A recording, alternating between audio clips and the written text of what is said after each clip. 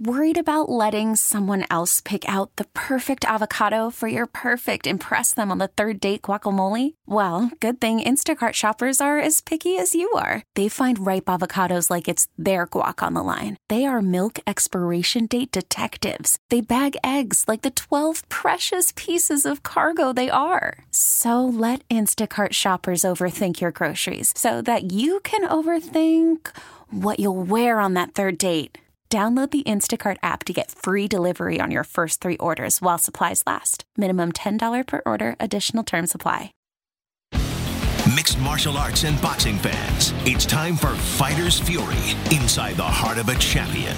With your hosts, Brendan Tobin, Seema, and Tommy Guns. It's time for Fighter's Fury on AM 790, The Ticket. Good morning, everybody. Welcome on in. Fighter's Fury here on 790 The Ticket. We have a lot to dive into. It was a fantastic night. It was awesome. Last night, Madison Square Garden, we had ourselves UFC 217 and made up for a lot of what's been a terrible year for the UFC. A lot of guys missing weight, a lot of main events promised and not delivered, a lot of star power lacking, a lot of lackluster results. Last night was none of those things. It was a lot of wows and jump out of your seats and feel-good moments and shocking results, shocking methods to get those results. It really was. It was one of those nights where, as a fight fan, you cherish because it is a reminder that the sport is unforgiving. It knows no bounds as far as what the results will be, how they can happen. It was awesome.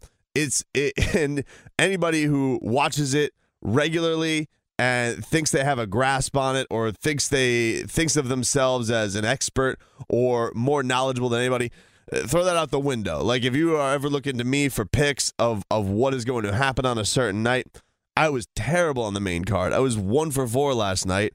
The only fight that I got right was the one that was as obvious as it gets, with Johnny Hendricks getting thrown like a lamb to the slaughter to Paulo Costa, who destroyed him. But the if you want to talk about the cards that were, or the fights that were evenly matched, whiffed on all of them. And it wasn't just that you got new winners and new champions. You got them in just spectacular fashion. You know, the big talk after yesterday's fight card was, oh, you know what? All the bleep talkers, they all got theirs, and all the ones that were humble and quiet, they rose atop. And I didn't even think of it like that. You know, if you want to talk about bleep talkers, I mean, you know, Michael Bisping is who he is. It hasn't caused him to have a lack of success in his career. Cody Garbrandt, not really a trash talker. I mean, if you want to say he's more so than TJ, and Team Alpha Male was more talkative than he is, then I guess. And Joanna Jacek, for her personality, has had a lot of success too. The thing I found shocking yesterday wasn't the fact that, all the quiet, humble people won. It was the fact that if you were going to go into last night thinking, hey, who's going to finish fights with strikes and who's going to have, you know, knockdown, change of the bout punches, you didn't think it was going to be any of the guys or gals that have gold around their waist right now. Who in their right mind thought Rose Namajunas was going to put a pounding on Joanna and Jacek like that?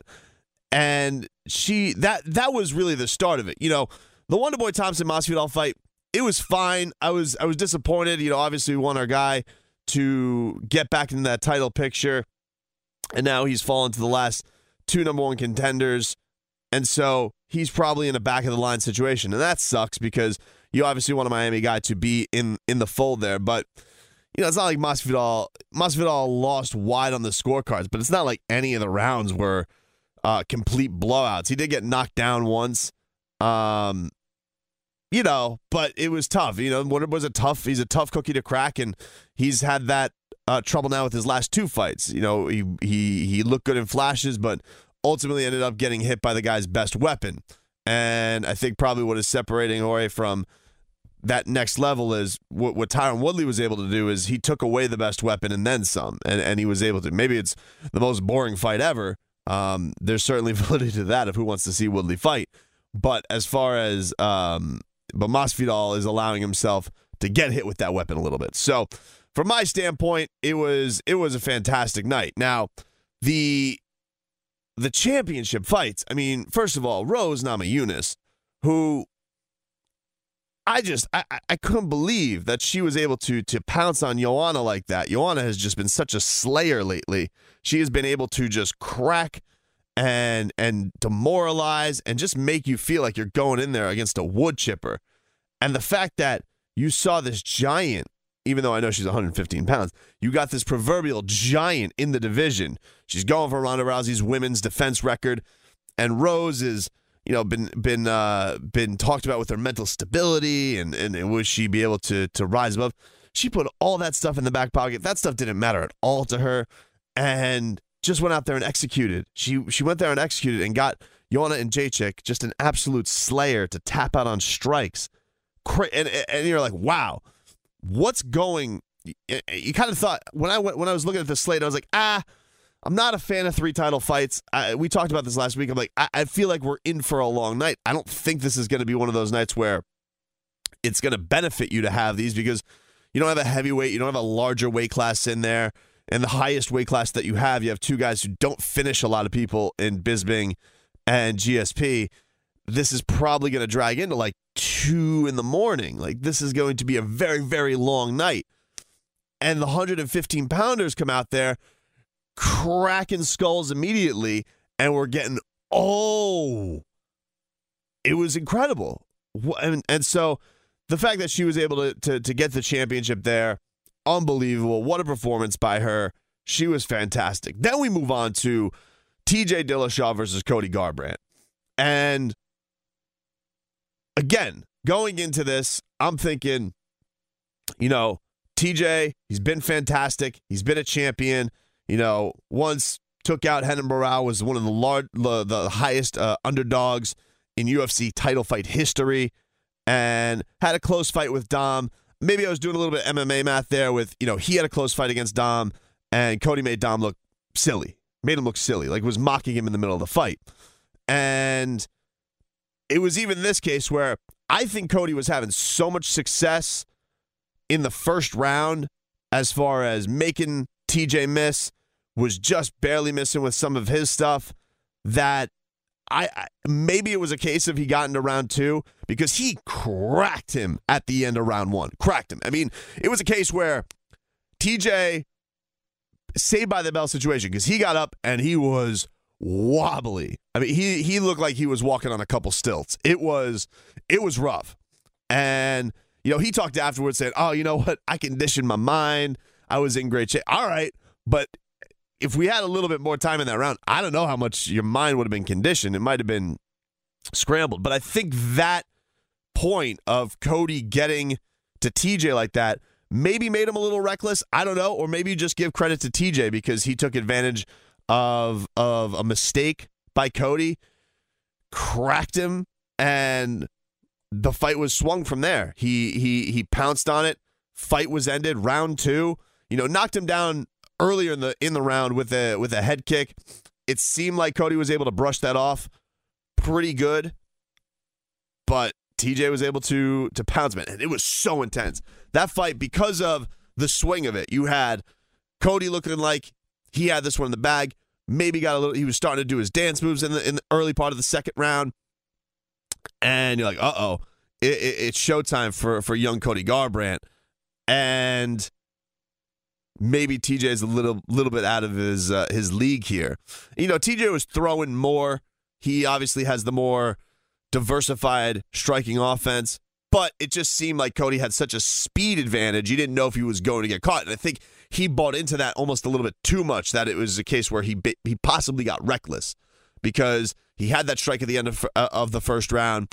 And once he kind of tasted that blood, it felt like maybe he felt like he had an S on his chest and he wasn't able to be touched by TJ Dillashaw. And wow, I mean, so intense. As you never see this, it was so intense, the stoppage of it. And I know Cody talked about afterwards, let me go out of my shield. Let me go out unconscious. Let me be dragged in my car. A lot of guys say that, but in that spot, the ref is just helping you. You are out. It's just a case of how much damage are you going to take. And TJ Dillashaw, he gets some vindication. I hope this puts an end to the alpha male TJ Dillashaw thing. We had Cody Garbrandt on this week. We had him on from 1 to 3, and I really do think that Cody Garbrandt has huge star potential. You do wonder if it was too much too soon. He's a very, very young fighter. He was representing almost representing too much. He wasn't just representing Cody Garbrandt, but it's a young man who has represented Team Alpha Male, was kind of the flag bearer for finally getting them a championship. TJ was the face of that, but TJ was leaving at the same time, so they couldn't even claim it. And so the fact that they had Cody be the ultimate champion of, not only they beat their top adversary in Dominic Cruz, and now he's going to come out there and they're talking all this stuff about TJ Dillashaw, that he's the bad guy, he turned his back on us, all that jazz. And, that's a lot to take on for a young fighter. At a certain point, you also got to be about yourself. He's also a young man where he has held packs with his young friend in Maple Maddox, and has a book coming out about it.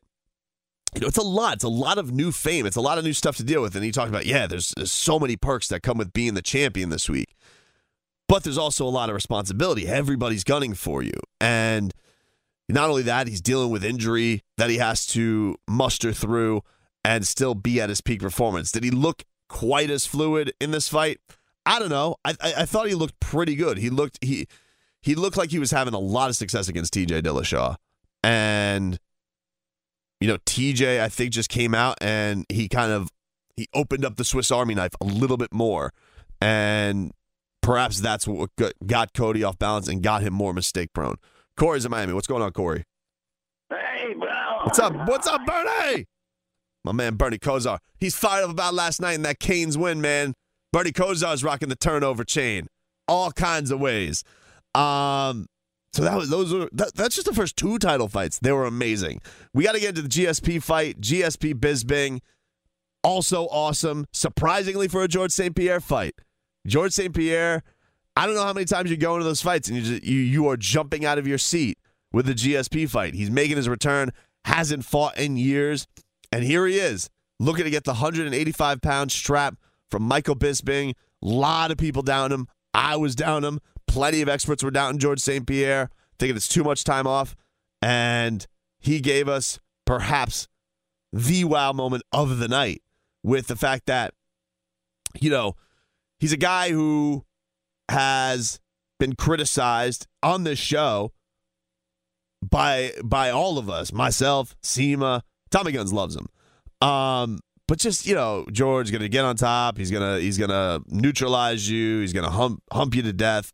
And that's it. That's how he's going to grind out fights.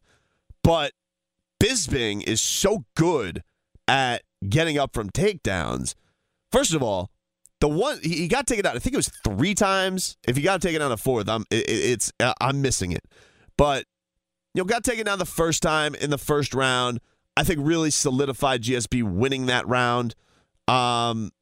Second round, he got taken down again, but GSP slicing that face open with elbows, slicing it open. It was so gnarly. GSP was getting butchered, and you're thinking, oh, this is not good for GSP. GSP never been a guy who handles damage well. And the fact that he's going into this thing and he's cut open that badly already, how's he going to handle this? And then you're starting to see, there was some questions of his cardio. Was GSP slowing down? Was the amount of muscle too much? He's a much bigger size now. He hasn't been in the heat of a fight like this in 4 years. Was that getting to him? Was the stress of that getting to him? Was he going to wilt? Because Michael Bisping is not going to wilt. And he was able to rise up, man. He was able to rise up. Bisping was popping up from these takedowns. And so GSP was made to be a stand-up fighter. And again, you're thinking, if this is a stand-up fight, you have questions of GSP's cardio, you already have him gashed open, this is not going to be a good situation for him. It never has been. It hasn't been his style. And quite frankly, with Michael Bisping, he has been so good weathering the storm of these fights. You think of his Anderson Silva fight, was knocked out basically after the bell, got saved by the bell, brought up, got up, 4th round, beat the holy hell out of Anderson Silva.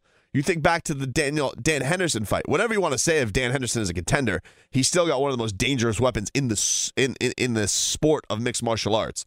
And his eye was collapsed. It was closed up, and was able to weather that storm, win a close decision. And not only that, beat Luke Rockhold on 2 weeks' notice. I mean, he has had a real renaissance of his career.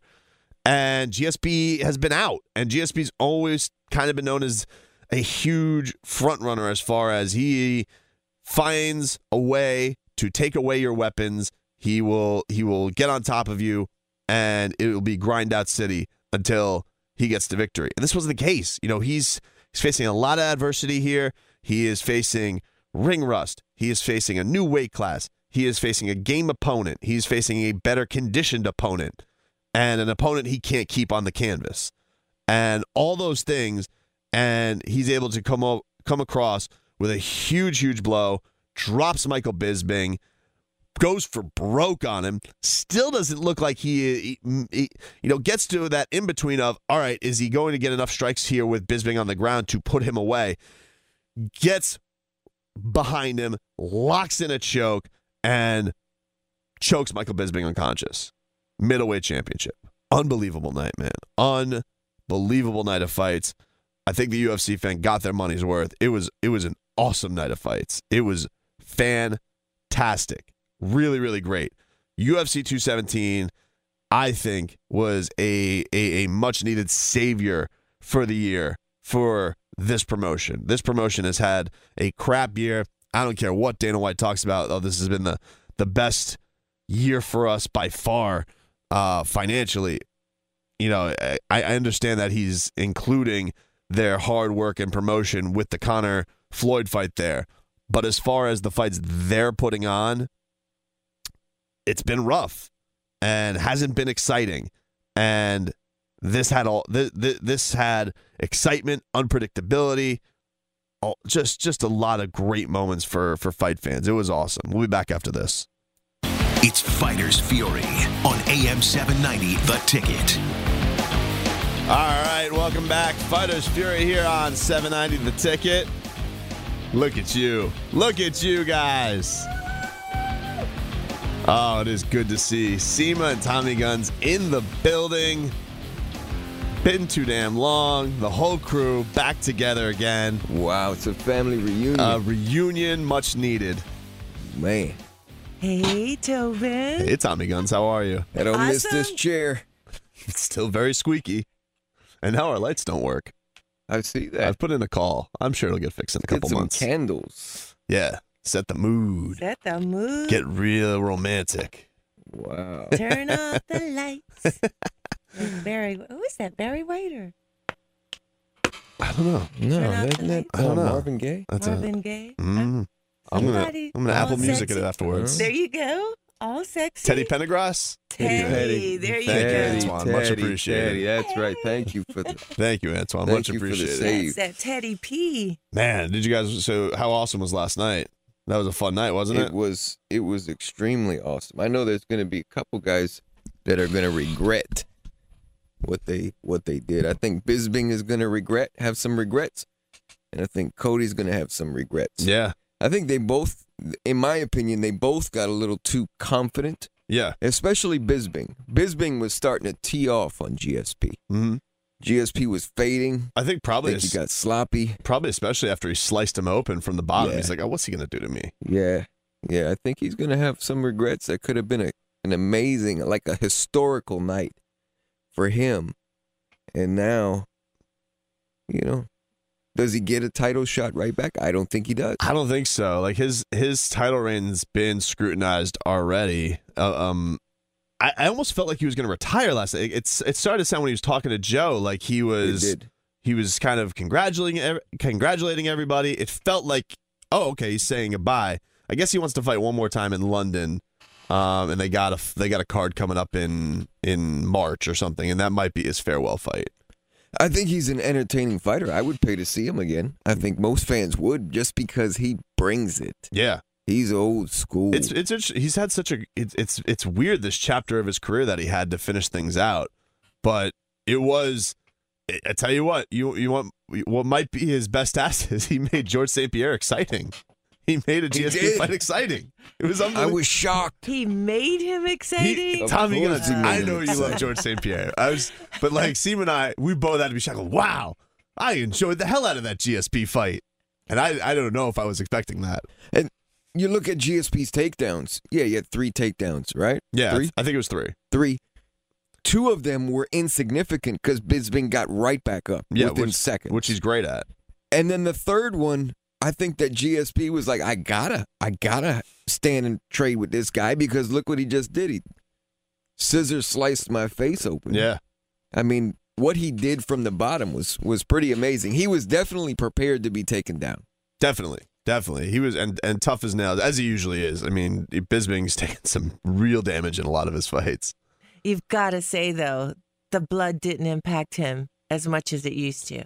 He was tough. Like, what can you? I mean, it was such a guts fight by GSP because we're not normally used to, like when that plan A goes out the door. Normally, that's not great for George. It usually looks like, okay, he's not going to put himself in the fire, and I'm surprised also that he's doing that at this age. The fact that he was gone for 4 years, I would have thought that almost the Ronda effect. Like as soon as that first crack happens. Is he going to want to be in there anymore? You know, he's a rich man. He's had a lot of success. What the hell is he still doing here? He's even said, if I lose, I'm going to retire. It would have been so easy to just wilt, and he didn't. He rose above, and props to him. It was amazing. I agree. He was real gritty last night in a different type of way ever. So I totally agree with that. As much as I'm a GSP fan, I really, as I looked at the fight coming up through the week, watching it, I got this vibe that Bisping was going to take it. I just felt that way so strongly. Yeah. I wanted GSP to win, but I just didn't think that he was going to pull it off with the 4 years off. The number of people that Bisping has already beat thus far. Yeah. I thought it was going to be real hard. But I think, as Seema stated earlier, that Bisping just missed that shot.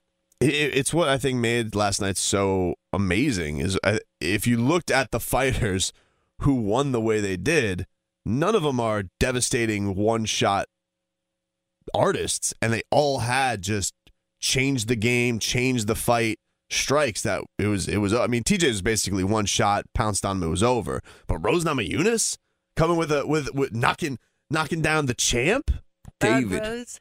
That was crazy. David and Goliath. Yeah. Did you see the weigh-in? I didn't see the weigh-in. Did that not give you? Well, you got to see the weigh-in. The weigh-in with Rose and JJ? As in her face, screaming at her, pointing at her. And all she's doing is standing there stone-faced, reciting the Lord's Prayer. That's awesome. And and Joanna's in her face, and Dana's having to hold her back, and she's just standing there reciting the Lord's Prayer.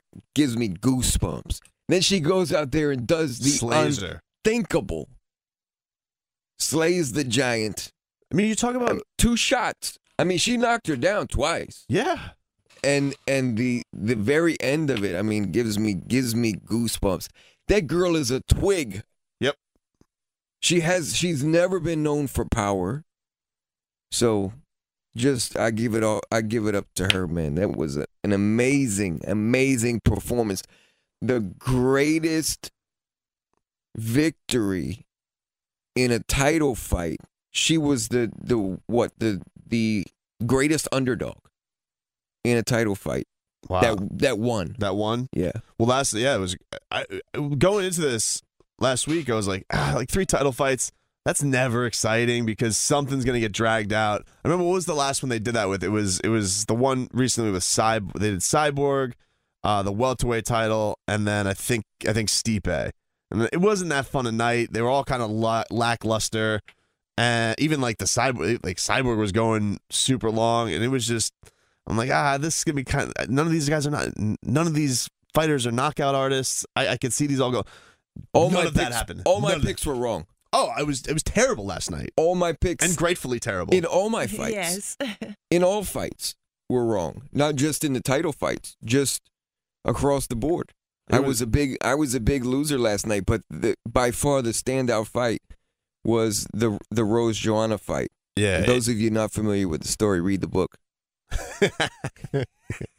Yes, the good book, please. Check it out. Highly recommend. But it is, everybody was mocking her, mocking Rose, making fun of her. Like, this girl's got no shot. Yeah. Like, she's way over her head. And she went in there and calm, cool, collected. Took her out, 3 minutes? 3:03 or something in the first round? Quick. Insane. I mean, wow. And it also speaks to, at the end of the fight, her humility when they were making it about her. And she's like, I'm nobody. Yeah, she's like, this is just extra. Yes. This is just extra. There's so many more important things in the world. But she's been through so much in her life. This is, had a lot of family, personal trouble. Things happening with her father, and it's unbelievable to see them rise above and things like that. That's what I think that's what we all are in awe with this show. Just like those moments, and so cool. I mean, Joanna Jędrzejczyk she's no joke. Not at all. And I'll give, she was very animated in the build up to this fight. I think that's just her personality, how she leads up to it. I will give her unbelievable props. I don't know if you guys watched the post fight press conference, but humble. Hope she gets the rematch. But in the end of it, people were saying, "Oh, she's like, don't you dare, compare me and my emotions to Ronda Rousey. It's not the same. You got to give all credit to Rose Namajunas. That's what won this fight. It has nothing to do with it. Don't blame the UFC and saying I had more obligations. It all got taken care of in the cage. Don't you dare blame American Top Team. This is Mike Brown's 8th anniversary of his WEC fight. I was like, whoa, how the hell does she know that? Just very accountable and nice. Made her unbelievably likable. And I wonder if she'll get a rematch. I don't know what they'll do there. It'll be interesting to see out of the trio here, which one will they run it back for? That's an interesting one. Who I think they run it back for her because she's defended so many times. I would say that's fair. I think she would probably deserve it out of everybody else. It seemed like TJ said afterwards, he's like, I beat him in 2 rounds. I'm not giving him a rematch. But I think that goes back to TJ thinking he deserved a rematch when he lost to Dom and didn't get it. And also he doesn't like Cody Garbrandt. So, and not only that, I don't think he wins the rematch. I don't know. I think that Garbrandt got sloppy. Very similar to Bisping, but Garbrandt got sloppy, man. He was just, if you look at the exchange, you watch the final exchange, and there were a few exchanges throughout the fight that were like this. It's just every other exchange, they both missed all their punches. Yeah. And in that last exchange, Garbrandt threw a punch that just missed Dillashaw, and Dillashaw rotated over the top of it and came across and just caught him. And these guys, Garbrandt especially got sloppy. Dillashaw, to me, didn't have anything to lose. He had to just throw punches. Right. Because when Cody threw calculated shots, he was teeing off. Well, and also, I think when he had that knockdown late in the first round, he had to be thinking to himself, I got this. Like, that guy just got saved by the bell. Look at him walk back and stagger back to his corner. This thing's over. And so I'm sure that gets you a little bit overconfident as well. But I would love to see those guys do it again. It was an awesome fight. We'll take a break. We'll be back right after this. It's Fighters Fury on AM 790 The Ticket. Welcome back, Fighters Fury here on 790 The Ticket. Tobin, Seema, and Tommy Guns all in the building, all together. We were just looking at some Matt Brown Cowboy highlights because next week you got yourself a couple of good fights coming up. You got Dustin Poirier. He's taking on Anthony Pettis. It's a fight night from Pittsburgh on FS1. And Matt Brown's last fight. Matt Brown is taking on Diego Sanchez. That is a killer fight. Anybody versus Diego Sanchez that's willing to fight. Yeah, well, that's sort of two of the most insane brawlers in a cage together, and let's see what happens. It's that's an insane fight. So who you got on that insane fight? I'm gonna go with Matt Brown. I think Matt Brown goes out on top. I'd like to see that. I think Diego lost his last fight. I think he got stopped his last fight too. Let me see. Diego's last fight. Yes, he lost to Al Iaquinta. I remember that. Yeah, I got to go Matt Brown. Matt Brown's been in some wars, but I think Diego, he doesn't have the same. Let's see.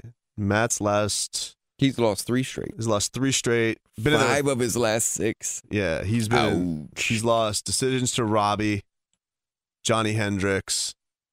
He beat Tim Means. Then he lost to Damian Maia and Damian Maia's huge win streak. Jake Ellenberger and Donald Cerrone, which we were just watching. That was an absolute slugfest. It's going to be interesting. Well, speaking of Johnny Hendricks, what about the tale of two cities? That was the only one I got right last night. And GSP. Yep. Like it's crazy. These are 2 guys that, was it 5-6 years ago? Johnny Hendricks, we all argued that he won that fight. Yep. Even though you love GSP, you still agreed that he won that fight. Yeah, GSP, which is on the record. He looked battered after that fight. Yeah, ended up then so then that fight GSP walks away.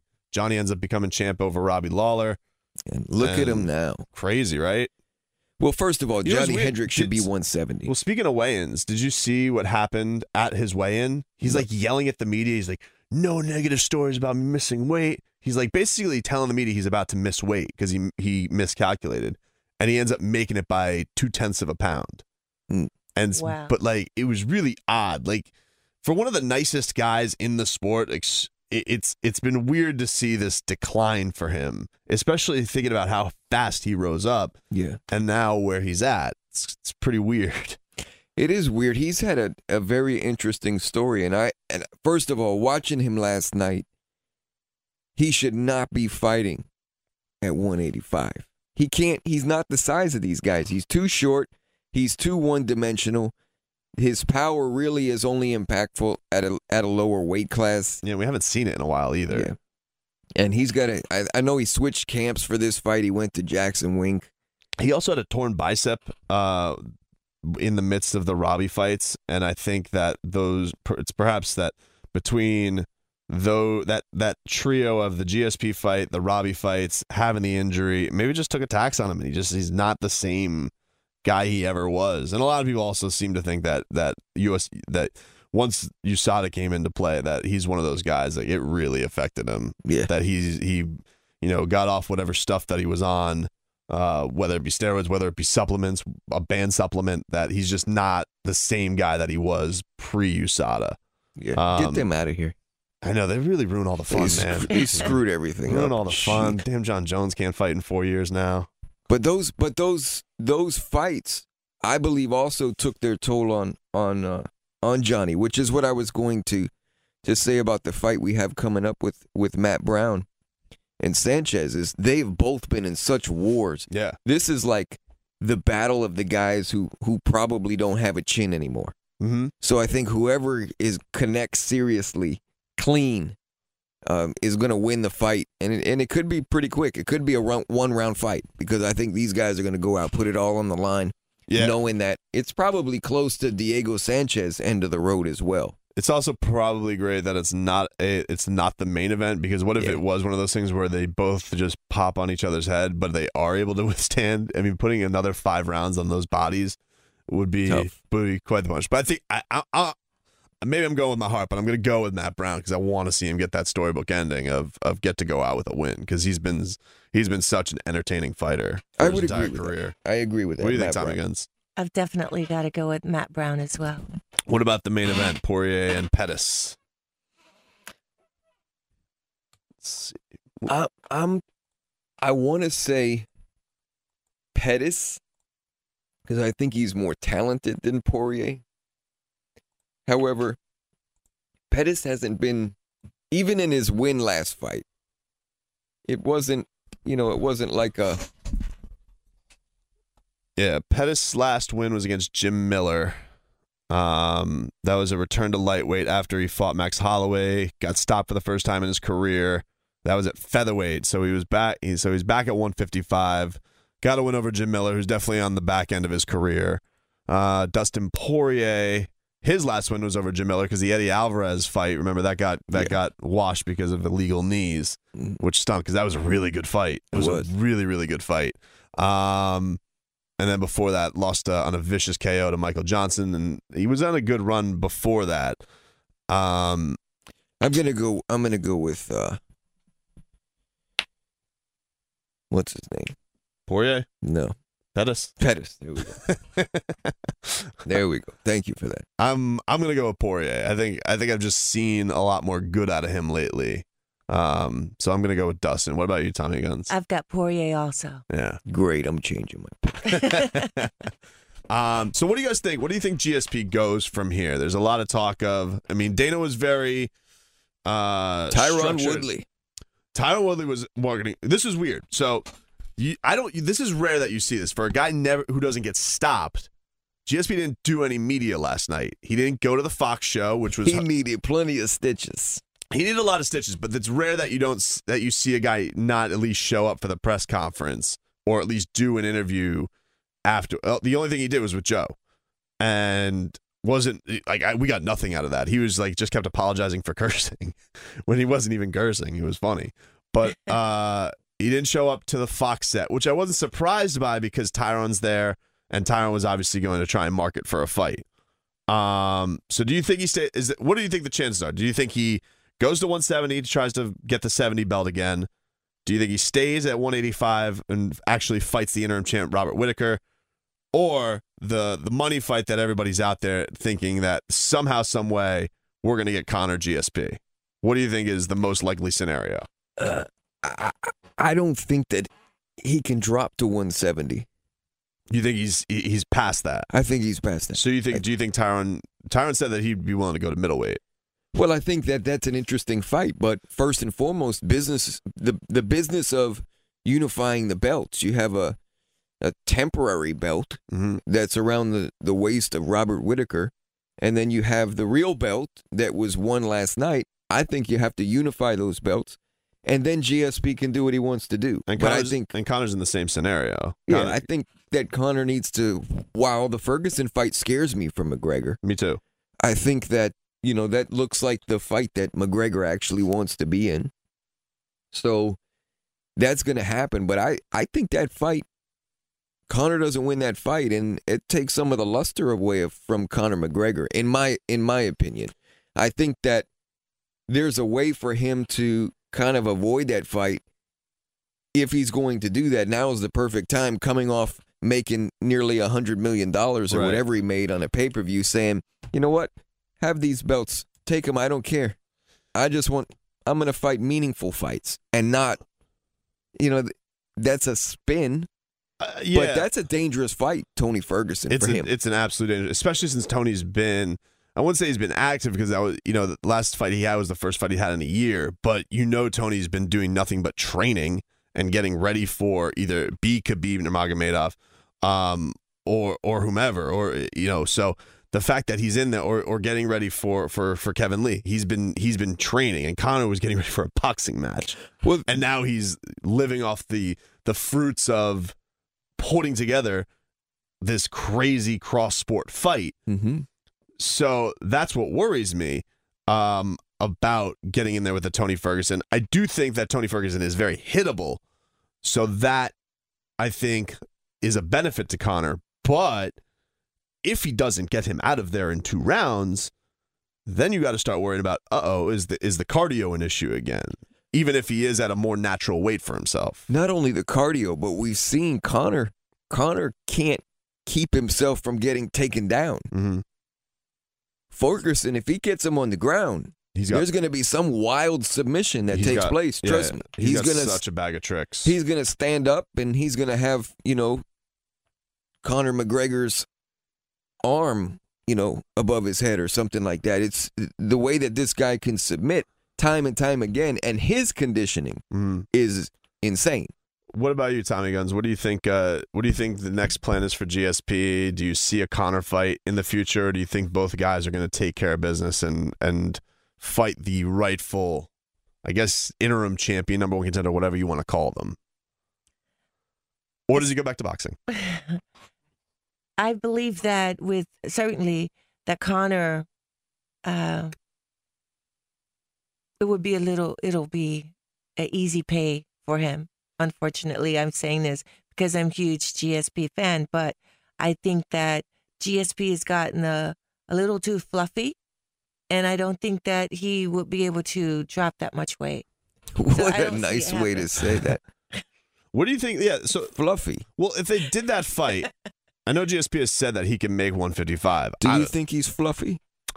People kept saying that he was fatter. You didn't see that? I didn't think he looked that bad. He definitely looked bulkier, and you had to worry about the conditioning a little bit. He was gassing. But I didn't see. People were calling him like, "Oh, fat GSP." I'm like, I don't think he's that fat. He definitely looked thicker, but I didn't feel like he looked terrible. I thought for a guy his height, that's probably how he had to look if he was going to be in a fight like that. But can he get to 155? Can he get to 170 again? No way. I don't know. He cannot get to 155, I'll tell you that right now. Maybe cut off his arm. But other than that, he's not getting down to 155. If he gets down to 170, I think he would have to do it over the course of a year. I have a feeling Conor's going to fight before the end of the year. I think he's going to fight Tony before the end of the year. That's what my... It's going to be that New Year's Eve show. Yeah, I have this feel. I think he wants to get one more big payday as the year goes in, get big on that Forbes list. Is that a big payday? Yeah, I don't think he's coming back unless the UFC restructures or he gets whatever it is. And I think that Conor's comeback UFC fight's a big fight no matter who it's against. That's why I don't think you waste the Nate Diaz fight. I think the Nate Diaz trilogy is always going to be a big fight. So why do it here? Like fight Tony Ferguson. Those guys will do a hell of a fight promotion together. And I think Conor's comeback is it'll definitely break 1 million buys no matter if he was fighting a peacock. It doesn't matter. It'll be a big deal. And then if he defends, then I think we talk, okay, GSP fight maybe in the summer. Maybe GSP just drops the belt. Who knows? I don't know. But I think that's the more likely scenario, that we'll see Conor in their defense. I think it's more likely Conor defends that his belt against an interim champ than GSP does against Robert Whittaker. I don't think he's going to fight Robert Whittaker. I got this feeling like he's going to just say... You think Robert Whittaker beats him? Yeah. Yeah, I think he does. Because Robert Whittaker, those shots that Bisping hits, Robert Whittaker he's just a monster. Like they don't call him Bobby Knuckles for nothing. He's an absolute savage, and I think he could absolutely stop GSP. And I don't think GSP wants to sit around here doing or having young guys build their name off of him. I think he wants to have these last fights be very memorable for his career. So, because if GSP is going to fight, I don't think he's going to fight till July anyway. I don't think we're going to see GSP for a while. Well, he's gonna need to heal. Yeah. I say that Conor fights Ferguson, Conor beats Ferguson, and it makes the GSP fight with Conor. Yes, absolutely, and that's what will happen. Yeah, that'd be cool. That'd be very, very cool. Thank you for speaking that into existence. She has a way of predicting these things, and that's what will happen. Mr. Fluffy will fight McGregor. Fluffy's gonna go on a diet. He won't be fluffy then. He won't be fluffy. He's gonna unfluff. Yeah, and then we get the GSP Conor fight, which would be awesome. Man, GSP versus Conor in a bleep talking contest. That's not gonna go well. No. That's not going to go well. Not for GSP. GSP's not going to be able to match that. No, but Ferguson. Well, I also think that's smart that he didn't call out Conor last night, because I think it's better if Conor beats Ferguson, he does the call out of GSP. And whether it's people say he's the greatest of all time. Oh, I'm the greatest of all time. He's not the greatest of all time. Whoa. What is this? You think this bum comes back all fat and fluffy? He's going to steal that line, that fluffy line. Trust me. Definitely. Oh my God. I think that would be absolutely fantastic. So we'll see. We'll see what comes out. So we all got Tommy Guns and I. We have Poirier. You got Pettis next week. We all have Matt Brown. Yes. Excellent. It was great seeing you guys again. Good seeing you. I missed this. This was great. Family's back. The family's back together. Family reunion. The Aquanoids pregame show, they are still here bright and early. They're going to get you ready for Dolphins and Raiders. I'm sure DJ Williams is fantastically celebrating an awesome Canes win yesterday. Shout out to the Canes for beating Virginia Tech. Got a big old matchup with Notre Dame next week. Yes, sir. Big one. That is awesome. Drop that chain. Oh, the turnover chain. The turnover chain. Best thing in sports. So Miami. It's so Miami. Yes. I love it. And everybody's wearing them in the stands. Miami is the only team in the country that could pull that off. Right. I had some slimy Alabama fan who was like, you guys, you're just catching up. We had the WWE belt we were doing. I was like, hey, man, that means you guys just stole it from the WWE. You didn't invent the WWE belt. They invented the turnover chain.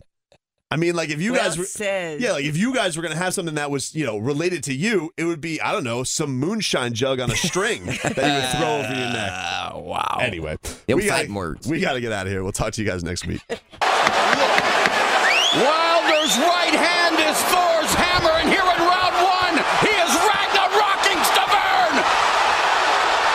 He's out. He's out cold. I don't know if he's going to be able to get up. That's it. That's it. Statement. Let's give you a little bit of a bonus segment here because we didn't get to any boxing on the show today. Seaman Tommy Guns finally back. It was great to have the crew back together, man. I missed them so much. But we didn't get any boxing. We only have so many segments, so much time in an hour. And UFC was so crazy last night. I didn't get to devote any time to Deontay Wilder, who nearly committed murder last night against Bermane Stiverne. That was first of all, for Deontay, it's been very tough because of his opponents falling out the way they have. He really feels like he's lost the arms race as far as getting in the national consciousness or really international consciousness of boxing fans in the heavyweight division.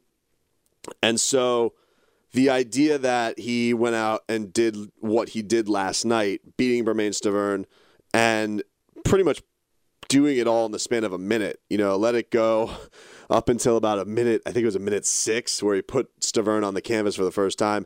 Stiverne didn't look too enthusiastic to get up, got up, and Wilder went like a Tasmanian devil at him, puts him on the canvas again. You think it's about to be over. Stiverne gets up one more time. There's about 20 seconds left, and Deontay Wilder goes just absolutely berserk on him. Absolutely berserk.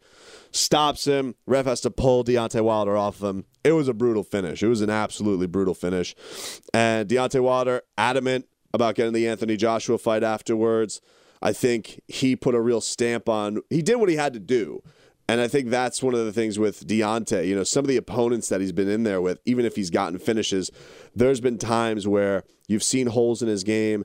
You've seen him let guys linger around too much. Maybe you've seen guys touch him up a little bit too much. For guys that he's clearly better than, even if he's got probably the rawest skill set of all the good guys up there. And last night he didn't even let Stiverne touch him, didn't let Stiverne get any offense on, even if it was a short notice matchup. It was as sensational as it could be for the circumstances of the opponent that he faced, an opponent who's the only guy to go to the distance with him. So, props to Deontay Wilder. That was a great showing for him yesterday, and I think really put an exclamation point of putting himself in everybody's mind to fight Anthony Joshua next. Now, does that happen? That's the question. What does he have to do to actually get it? And where is the fight going to happen? The idea that he was in Brooklyn last night, I don't know what the attendance ended up being. It sounded like it was pretty damn good. Do they end up convincing Anthony Joshua to get his butt over here to do a fight in Vegas? I have a hard time believing that. Not with as much of a commercial success as Anthony is over here. But if you're talking about who had the better performance since the guy they should easily handle, they both had eerily similar situations where they were taking on guys on short notice, and there's no doubt in everybody's mind that you can't argue that Anthony Joshua looked better than Deontay did. And so with that being said, does everybody start saying, this is the fight they claim it for? Now, the interesting thing that's been wrinkled into this, there's an interesting wrinkle that's been thrown into the mix, and that is Tyson Fury. Tyson Fury has really been campaigning that his comeback is coming soon. And he has said that he wants the Joshua fight. It'd be hard to argue there's a bigger fight in British boxing history than that fight would be commercially. It would be an absolute monster. The lineal heavyweight champion who is stripped of his belts in disgrace, but never lost them in a fight. Lost them to politics and lost them to tests and all that stuff. And then you have the golden boy in Anthony Joshua. That is an absolute monster. But if you are Tyson Fury, you've been out of everybody's consciousness for a while. Even as great a fight promoter as he is, he's got to get himself back into the consciousness of people. I think in London it would be big, but it could be worldwide big if you get Tyson Fury back in the ring, back in front of a microphone, back having people clamor for that fight to happen. So, does he have a comeback fight? Now, here's the interesting thing. We've been seeing how Shannon Briggs, our boy, he has been campaigning to get this fight.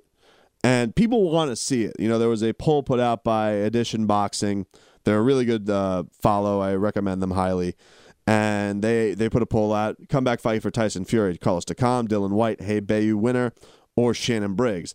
Now, nearly 6,000 votes, and almost 40% of the vote went to Shannon Briggs out of a 4-option race.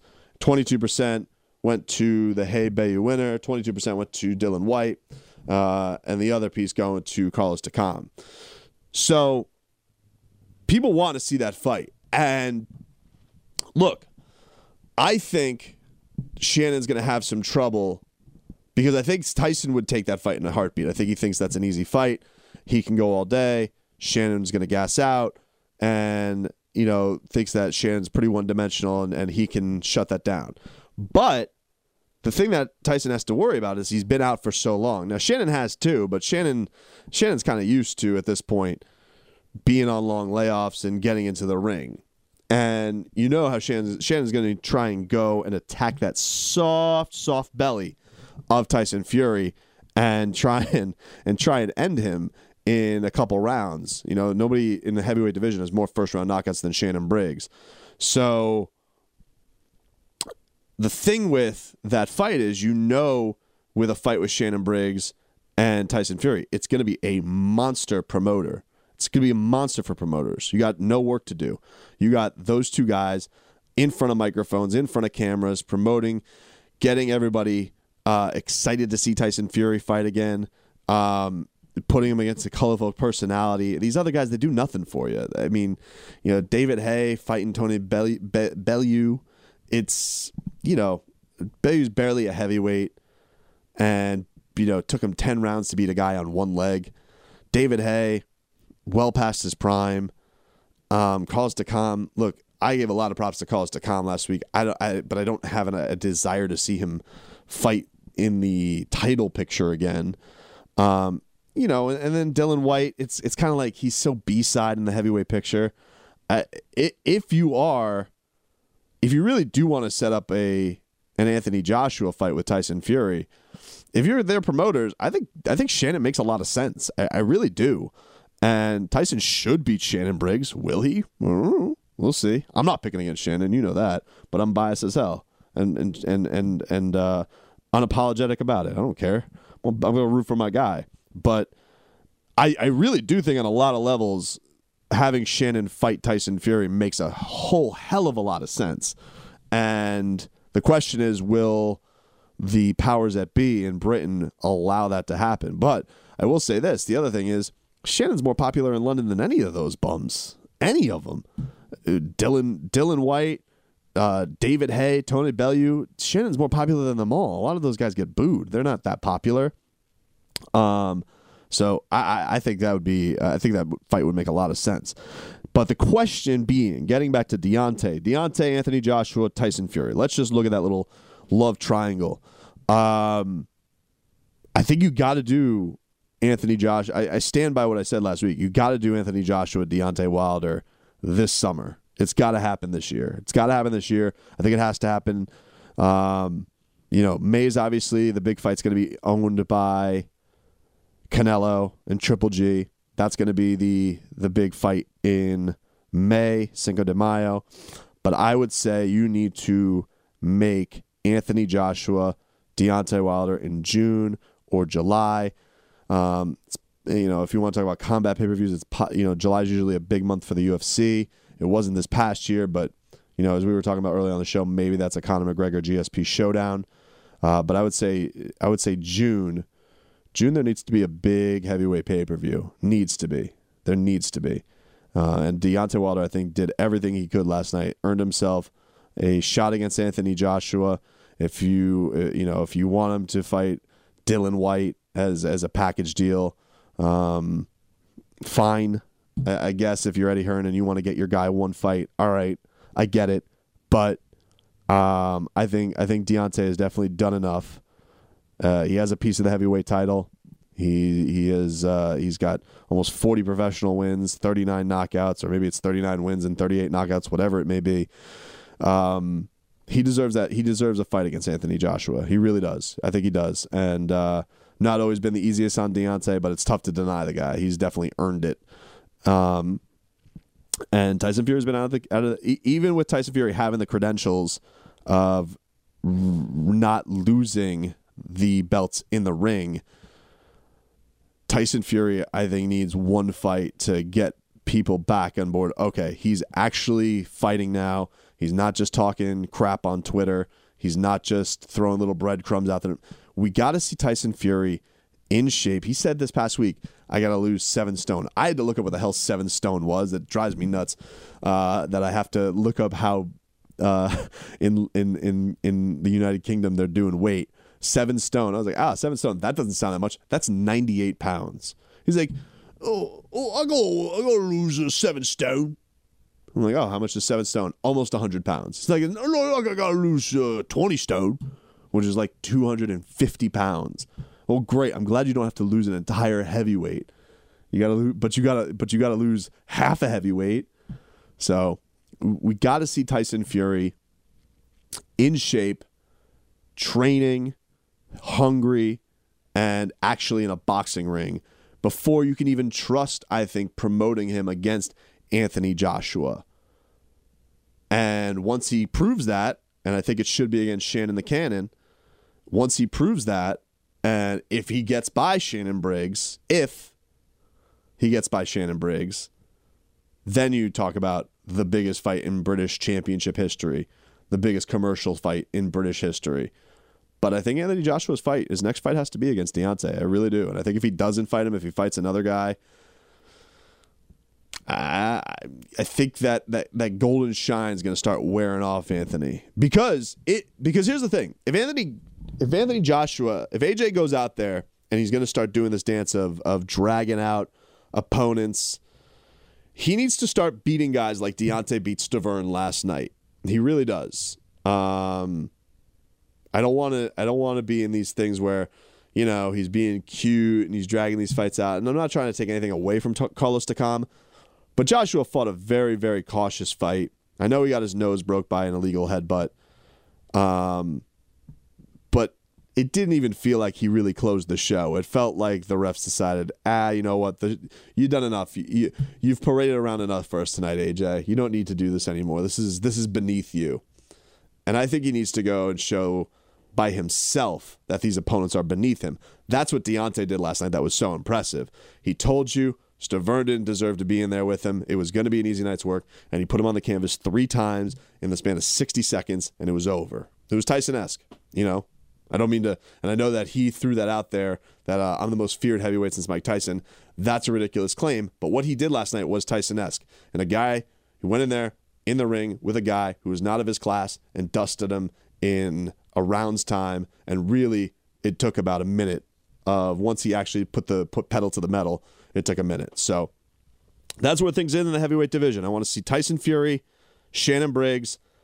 I would say March of this year. I want to see Anthony Joshua versus Deontay Wilder, the summer of this year, and then in the but guess whoever wins those fights, let's see him in the winter of 2018.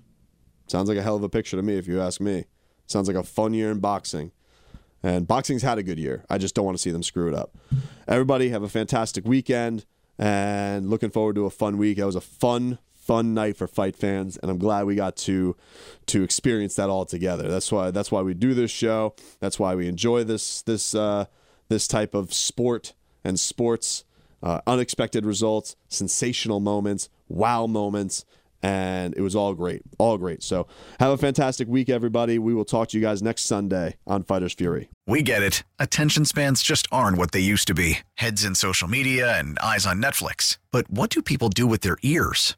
Well, for one, they're listening to audio. Americans spend 4.4 hours with audio every day. Oh, and you want the proof? Well, you just sat through this ad that's now approaching 30 seconds. What could you say to a potential customer in 30 seconds? Let Odyssey put together a media plan tailor-made for your unique marketing needs. Advertise with Odyssey. Visit ads.odyssey.com.